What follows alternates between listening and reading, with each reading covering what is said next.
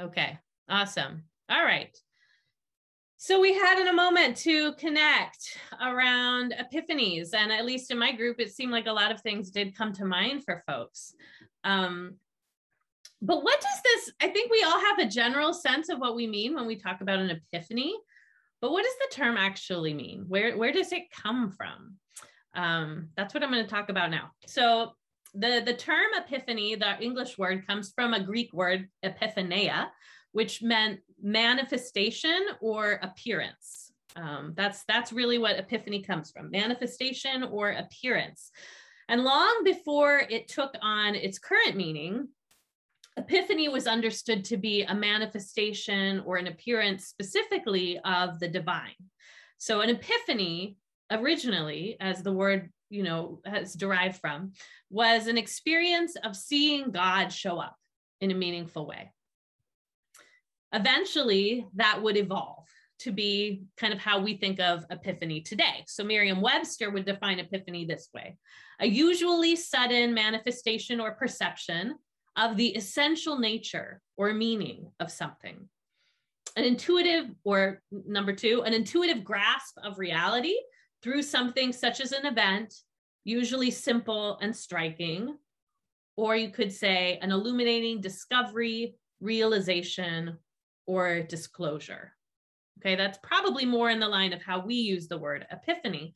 But the original understanding of the word epiphany, the understanding that the epiphany is ultimately a manifestation or an appearance, a revelation of divinity, that's the source of a tradition that much of the church has historically celebrated at this time of year. But it's often been overlooked or forgotten altogether by huge swaths of the church, particularly American Protestants. It's the recognition that Jesus's own presence in the world is an epiphany, that divinity is revealed in a unique way in him, that the tradition of the Epiphany celebration is about. Traditionally, there have been two main stories from scripture that different parts of the church have reflected on surrounding the Epiphany celebration, with whole liturgies, songs, games, services, foods, traditions, and so on that are part of it. Now here at Haven, we haven't always marked Epiphany. Sometimes we've celebrated it directly, other times we haven't. But this year, as we transition from 2021 to 2022, I thought it might be a good year for us to return to this tradition in some way. So I'm going to reshare some reflections I actually prepared a number of years ago on the famous Epiphany, on the most famous Epiphany story, with the hopes that we might benefit as a community from connecting with this tradition today.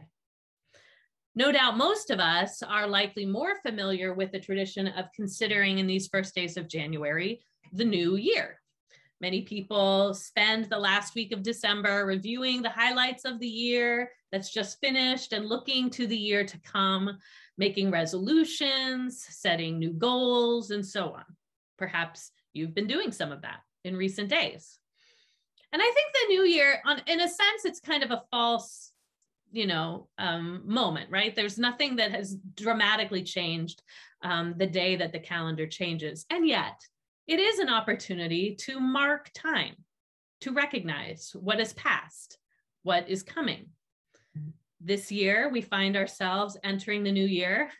As if you missed it earlier, I did name this morning, I myself tested positive for COVID. So we are in the midst of another surge of COVID cases. So once again, here we are meeting virtually, recognizing there are reasons to be concerned, as that demonstrates that meeting in person carries more risks than it did even just a few weeks ago. While vaccines and treatments have come along, changing the place we are in this COVID reality, we are not in March 2020 again. We are still dealing with a global pandemic. As much as we might desire to just be over it, we're not. There is still uncertainty about what comes next. We might make resolutions that are hopeful, but if the last 2 years has taught us anything, it's that we have to hold our plans lightly. If ever it were appropriate to invite revelation and reflection on where God might be present with us in this moment and moving among us as the new year begins, I think this is a good year for that kind of practice.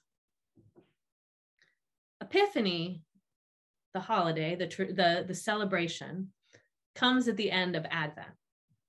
Advent was about looking ahead, recognizing with longing what we are looking toward, what we are hoping for, just as our spiritual ancestors looked ahead to the coming of the Messiah. Epiphany comes after that. Epiphany is about recognizing what has appeared, what has been made manifest in our presence. As the new year dawns, I hope we can hold both that which we are looking ahead towards with longing and hope, and also that which we recognize is present with us here, even in this moment.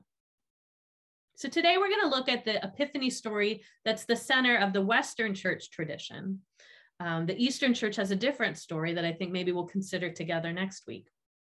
But the Western church generally, for the celebration of Epiphany, focuses on the story of the Magi.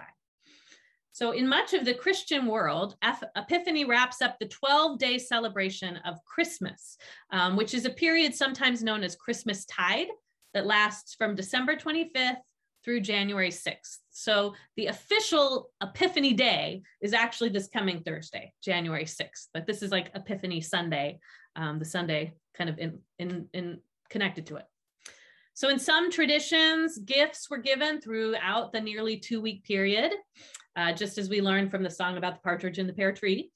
And at the end of the 12 days comes the Epiphany celebration, which recognizes the arrival of the Magi from the East.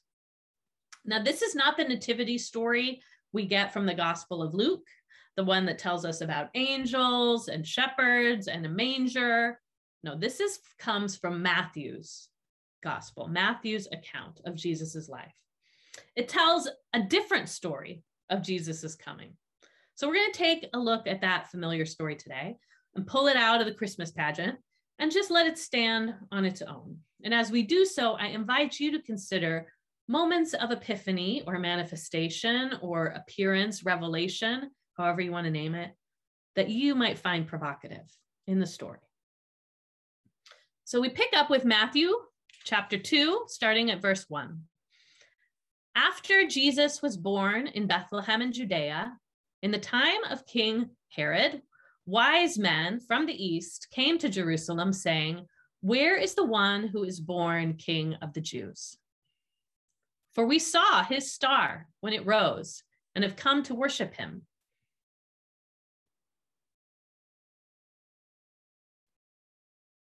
When King Herod heard this, he was alarmed, and all Jerusalem with him. After assembling all the chief priests and experts in the law, he asked them where the Christ was to be born. I'll just wait a moment. Let's see if we can catch up with the slides.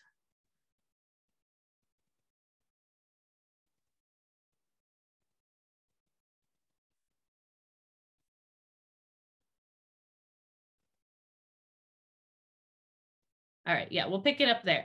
Okay, yep. After assembling all the chief priests and experts in the law, he asked them where the Christ was to be born. Going on. "In Bethlehem of Judea," they said, "for it is written this way by the prophet. And you, Bethlehem, in the land of Judah, are in no way least among the rulers of Judah. For out of you will come a ruler who will shepherd my people Israel." Then Herod privately summoned the wise men and determined from them when the star had appeared. He sent them to Bethlehem and said, "Go and look carefully for the child. When you find him, inform me so I can go and worship him as well." And after listening to the king, they left. And once again, the star they saw when it rose led them until it stopped above the place where the child was. When they saw the star, they shouted joyfully. As they came into the house and saw the child with Mary, his mother, they bowed down and worshiped him. They opened their treasure boxes and gave him gifts of gold, frankincense, and myrrh. After being warned in a dream not to return to Herod, they went back by another route to their own country. All right, we'll stop it there for now. So this is a familiar story. The plot points are probably known to us, but have we taken much time to consider who the various characters are and what each of their experiences might have been? That's what I'm going to invite us to consider as we think through this familiar story today. So who were each of these different people? What did Epiphany mean for each of them? Who saw it? Who missed it? And what does the story communicate about the bigger story that Matthew was beginning by telling us this little anecdote? How might that affect our own experiences of finding ourselves in that bigger story? Well, let's just start by considering what we know about the various players in Matthew's story. First, let's talk about Herod. He was the current political king of the Jews, reigning on behalf of the Roman Empire. And the story starts with him receiving this delegation of foreigners. And it says that he and all of Jerusalem were alarmed by them. So that I find a bit striking. Like, not so much that Herod's alarmed, but why is Jerusalem as a whole so alarmed? It says the whole city was alarmed. Well, I think the answer to that lies in understanding a bit about who Herod the Great actually was. Josephus is like a very important ancient historian from that period. And he gives us more about Herod the Great than any other historical figure of the era. And Josephus in his writings makes it clear that Herod was a ridiculously cruel and violent man, particularly prone to paranoia and violent responses to it in his later years. So he killed 4 of his own sons because he feared they were after his throne. He killed his favorite wife among 10 and her mother. He killed one of his chief priests by drowning him during a water polo game. And when Herod himself was near his death, when he was on his deathbed, dying of illness, he issued an order to summon the head of every household to a stadium he had built and have them all executed the moment that he died, so that all of Israel would mourn at the same time. He knew that people would not mourn his own passing, but he could not bear the idea that people would celebrate when he was dead. And so he wanted everyone to have something to cry about. Now, thankfully, the order was never carried out, but it just tells you the fact that that's what he wanted, what kind of a guy he was.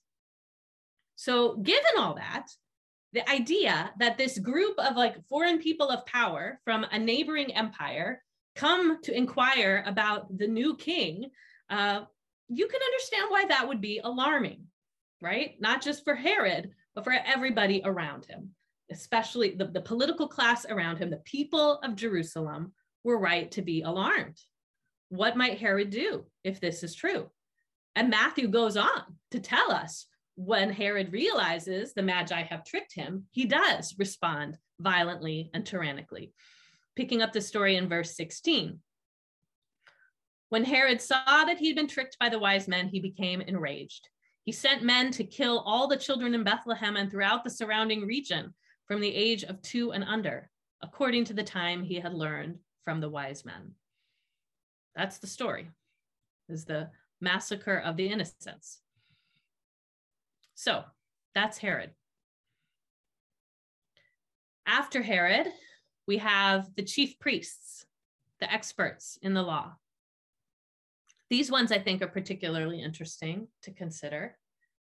These are the religious leaders who represent the faith that Jesus is sent to be the fulfillment of. These are supposed to be folks who believe in prophecies of the Messiah. They've studied them. Clearly, Matthew sees them as having reached the same conclusions that he is making. They're the ones who say, yeah, we think the Messiah is supposed to come from Bethlehem. And yet, when the Magi inform them that they believe that that prophesied anointed one is here, these guys don't seem to respond. They don't celebrate. They don't go check it out for themselves. They don't go worship. Why? Are they genuinely not really interested in the Messiah? Are they too scared of Herod to want anything to do with the Christ child? Clearly, they have seen there's a price to pay being in alliance with anyone Herod finds threatening. And Herod drowned one of their own for suspected disloyalty. So maybe that's part of it. Or perhaps they mistrust these foreigners. They don't believe some foreign astrologers could actually have a beat on the coming of the Messiah when they don't. Surely God would announce the coming directly to them, they may have thought, not send some pagan weirdos from another land to show them God's anointed. Whatever the reason, their inaction ends up meaning that not only do they miss the Epiphany, the arrival of the pinnacle moment of everything they're supposed to be about, they also become complicit in the violent tragedy that follows as Herod, in his paranoia, executes all those children. Then, of course, there are the travelers at the center of the story, the Magi. In our translation, it's shared as wise men here. And these characters are the most mysterious. Who were they? What do we know about them? Were there 3 of them? Were they kings, like the song says? Did they look like people in the figures in many of our nativity sets? The interesting thing about the Magi is that they have been a subject of intense speculation for thousands of years. And also, we have to acknowledge there's been a lot of holiday tradition that is developed around those people, but it's developed apart from the actual biblical account. It's developed apart from Matthew's story or from any outside historical information we have. So for example, early on, tradition began to imagine that there were 3 of them because there are 3 gifts. So by the Middle Ages, various Christians had even named the 3 of them and created physical descriptions. You have stories about Balthazar and Gaspar and Melchior, but all of this is kind of like its own set of, like fan fiction. Some traditions say one was from Asia, one was from Africa, one was from Arabia. While that's a lovely inclusive picture and certainly representative of kind of like where the story is going, including people from every tongue and tribe and nation in the work God is doing through Jesus, that idea doesn't actually reflect the story Matthew is telling. Matthew never stipulates a number. Contemporary scholars point out it would be rare in those days to make such a journey, particularly with valuables, without a large entourage. So likely there were many more than 3. In fact, the Eastern Orthodox Church has historically believed that there were 12. We can also rule out them being kings. There's really nothing in the text to indicate that. That tradition to call them 3 kings seems to be rooted in reading back prophetic words from the Hebrew Bible, like this: "Arise, shine, for your light arrives. The splendor of the Lord shines on you, and nations come to your light. Kings to your bright light." So I guess because once upon a time, some of the Hebrew prophets talked about eventually kings coming to Jesus, there was an understanding that maybe these were the kings. But I think we can say they weren't kings. The text also says nothing specifically about where in the East they've come or who exactly they are. The term given by Matthew for these visitors in the Greek word is the Greek word magoi, a plural of the singular magus.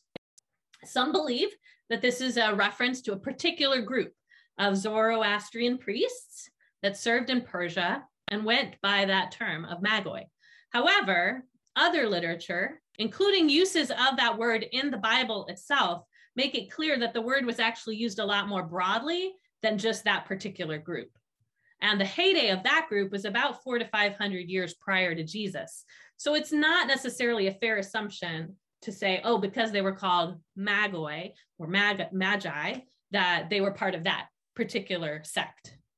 Still, Persia is a reasonable guess as to their origin. Another reasonable guess, with much attesting to it, is that they were from Arabia, specifically the kingdom of Sheba, contemporary Yemen. If you want to go ahead and put the map up, we can take a look at it. During that time, Sheba would have been a wealthy nation with gold mines available, and it was also the one place in the world where the trees that produced frankincense and myrrh were actually grown. So most likely, whoever these folks were, They probably were coming from either directly to the east, you can see where Persia would be, or the southeast in Sheba. It's a long journey either way to get all the way to Jerusalem, which is there on the left. Okay, you can take that down. So whether, despite the fact that our nativity sets show the Magi alongside shepherds, like they definitely would not have been in a stable with Jesus on the night he was born. Those stories do not sync up. Whether they came from Persia or Sheba, they had a long journey to undertake. Who knows, the months of sorting out what they were seeing in the sky, making preparations, and then finally embarking on the epic trip. By the time they found him, Jesus was likely a year or two old, which is why Herod was said to have massacred the children 2 and under. So what do we know about who the Magi are? What really matters? Well, we know that there's some sort of astrologer magicians. They were learned in science and spirituality in ways that were foreign to the story of God's people, of the story of Israel, and yet their unique journeys lead them to see the appearance of divinity in Jesus. And we know that this capacity to identify Jesus, to be drawn to him, to worship him for who he is, that is something very unique. Because when you think about it, every other character that encounters Jesus at his birth has to be told by some sort of divine messenger about his coming. So we have the Luke stories. Angel comes to Zechariah. Angel comes to Mary and Joseph. There's a leaping baby filled with the Holy Spirit in Elizabeth's womb. A whole choir of angels sent to a group of shepherds. But these Magi, they somehow figure out something is going on, kind of like all on their own. Their own understanding of the stars and perhaps their own knowledge of the Hebrew stories of faith lead them, when they see some sort of phenomenon in the sky, to believe something important is happening in Israel that has significance for them. And it's important enough that they undertake a long, dangerous, costly journey to see it with their own eyes and to participate in it. Their gifts demonstrate that they understand the unique character of Jesus's identity, perhaps more than anyone else. They give him gold, which was a sign of royalty. It's recognition that Jesus is a kind of king. They give him frankincense, a sign of divinity. Frankincense was the incense burned in religious ceremonies. It honors that Jesus is worthy of worship, the kind of worship that is reserved for God. And then they give him myrrh, which is a sign of mortality. Myrrh was the spice used for embalming.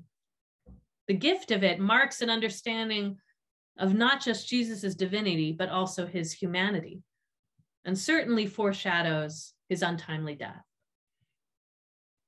Of all the people who somehow understand what this birth might mean in a way that no one really could, no one else could, it's these Magi from the East.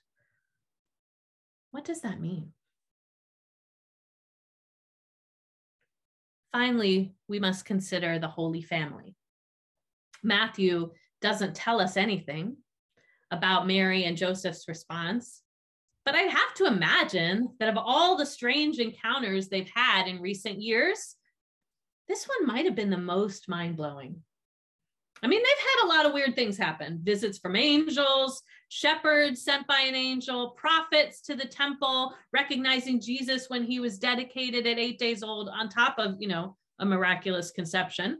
And yet now, a year or two later, this large delegation of foreigners arrives, kneels before their toddler with tales of the long journey they've undertaken to find this newborn king, and then bring out treasures to present to the family.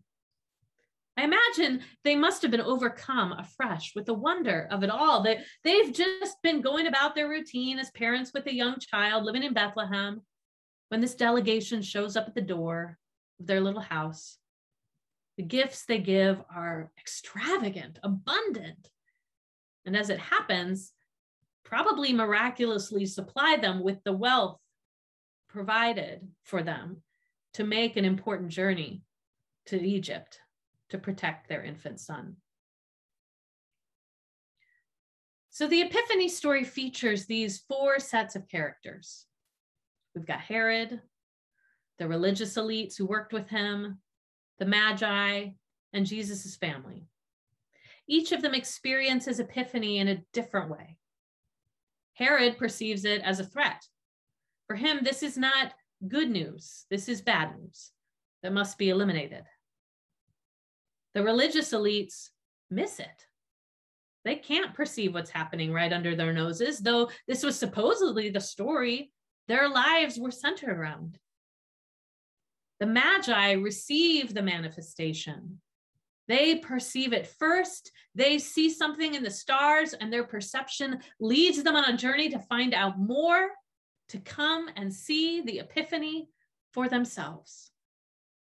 And for Mary and Joseph, they too receive a deeper revelation. The Epiphany has been slowly unfolding, I think, for them. First with the angel visits, the pregnancy, the birth surrounded by shepherds, but here, as these foreigners celebrate their son, I think they understand in a deeper way that this child is not just for them or for their people. The community he calls around himself is not just their community. The Epiphany is about more than the identity of Jesus. It's about the identity of the community God forms around him. Even from birth, Matthew is demonstrating Jesus' unique capacity to call diverse community into existence. This is the child who would grow to say, when I am lifted up, I will draw all people to myself. Many chapters after this story, Matthew, this is the beginning of Matthew's gospel. He will end it with Jesus' encouragement to his closest disciples to go and make followers of all nations.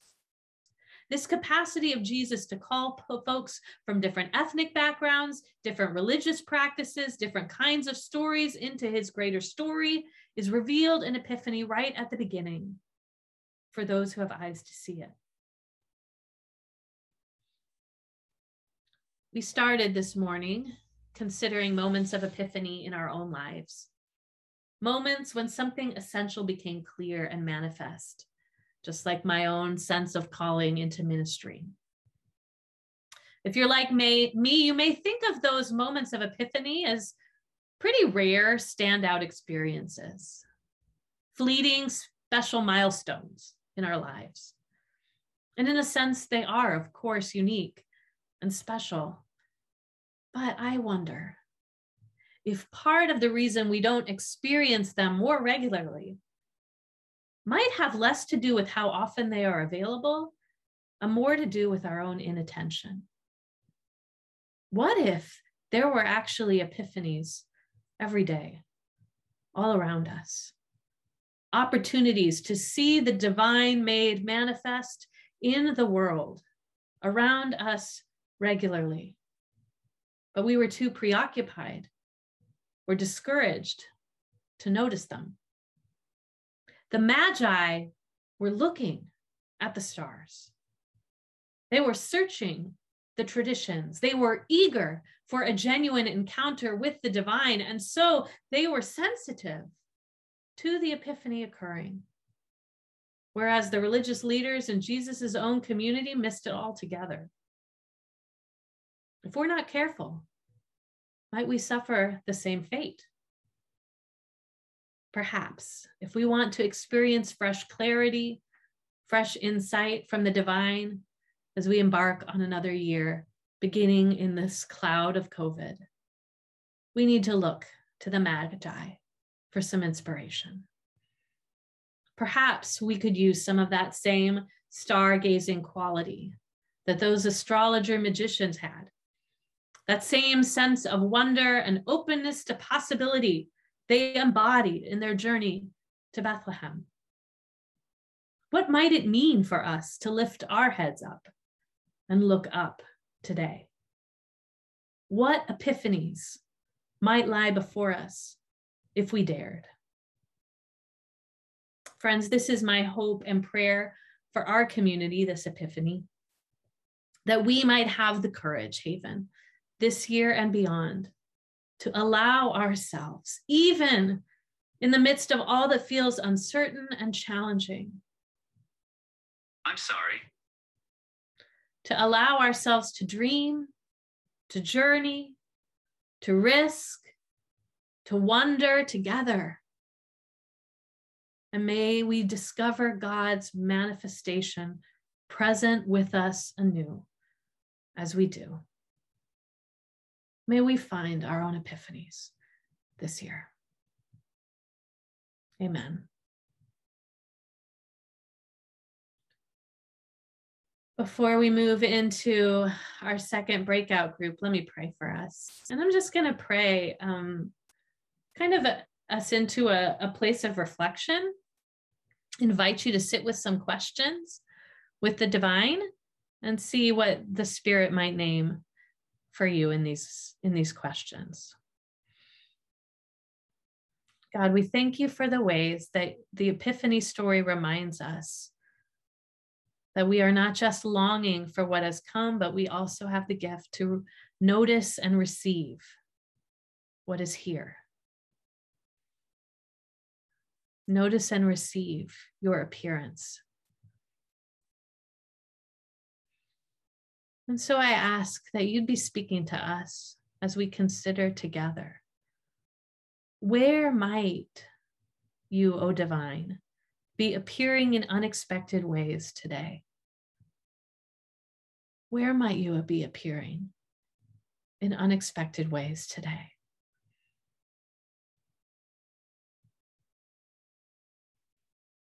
Would your Spirit be present with us in a way that we might notice it?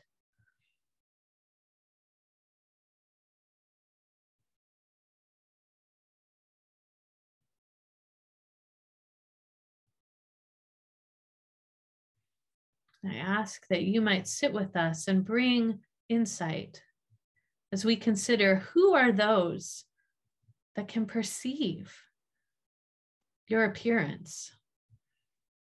Who are those who can perceive your appearance today?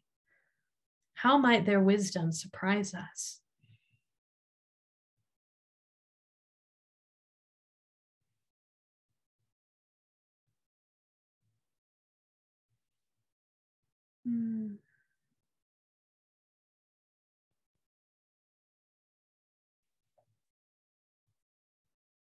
And finally, we ask for insight as we consider, where are we in this story? Where do we find ourselves in this story?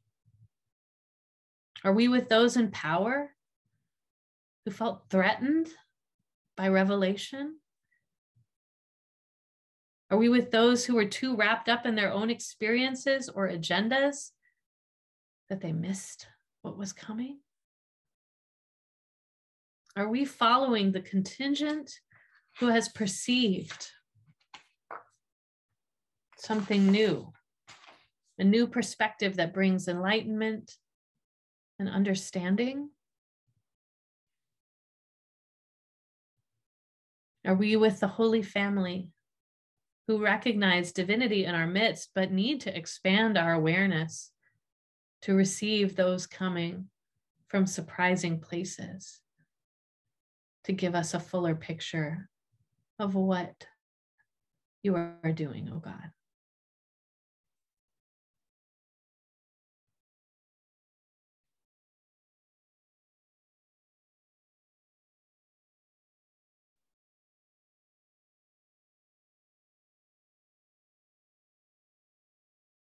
Would you help us to receive the ways you are appearing to us, the gifts that they are?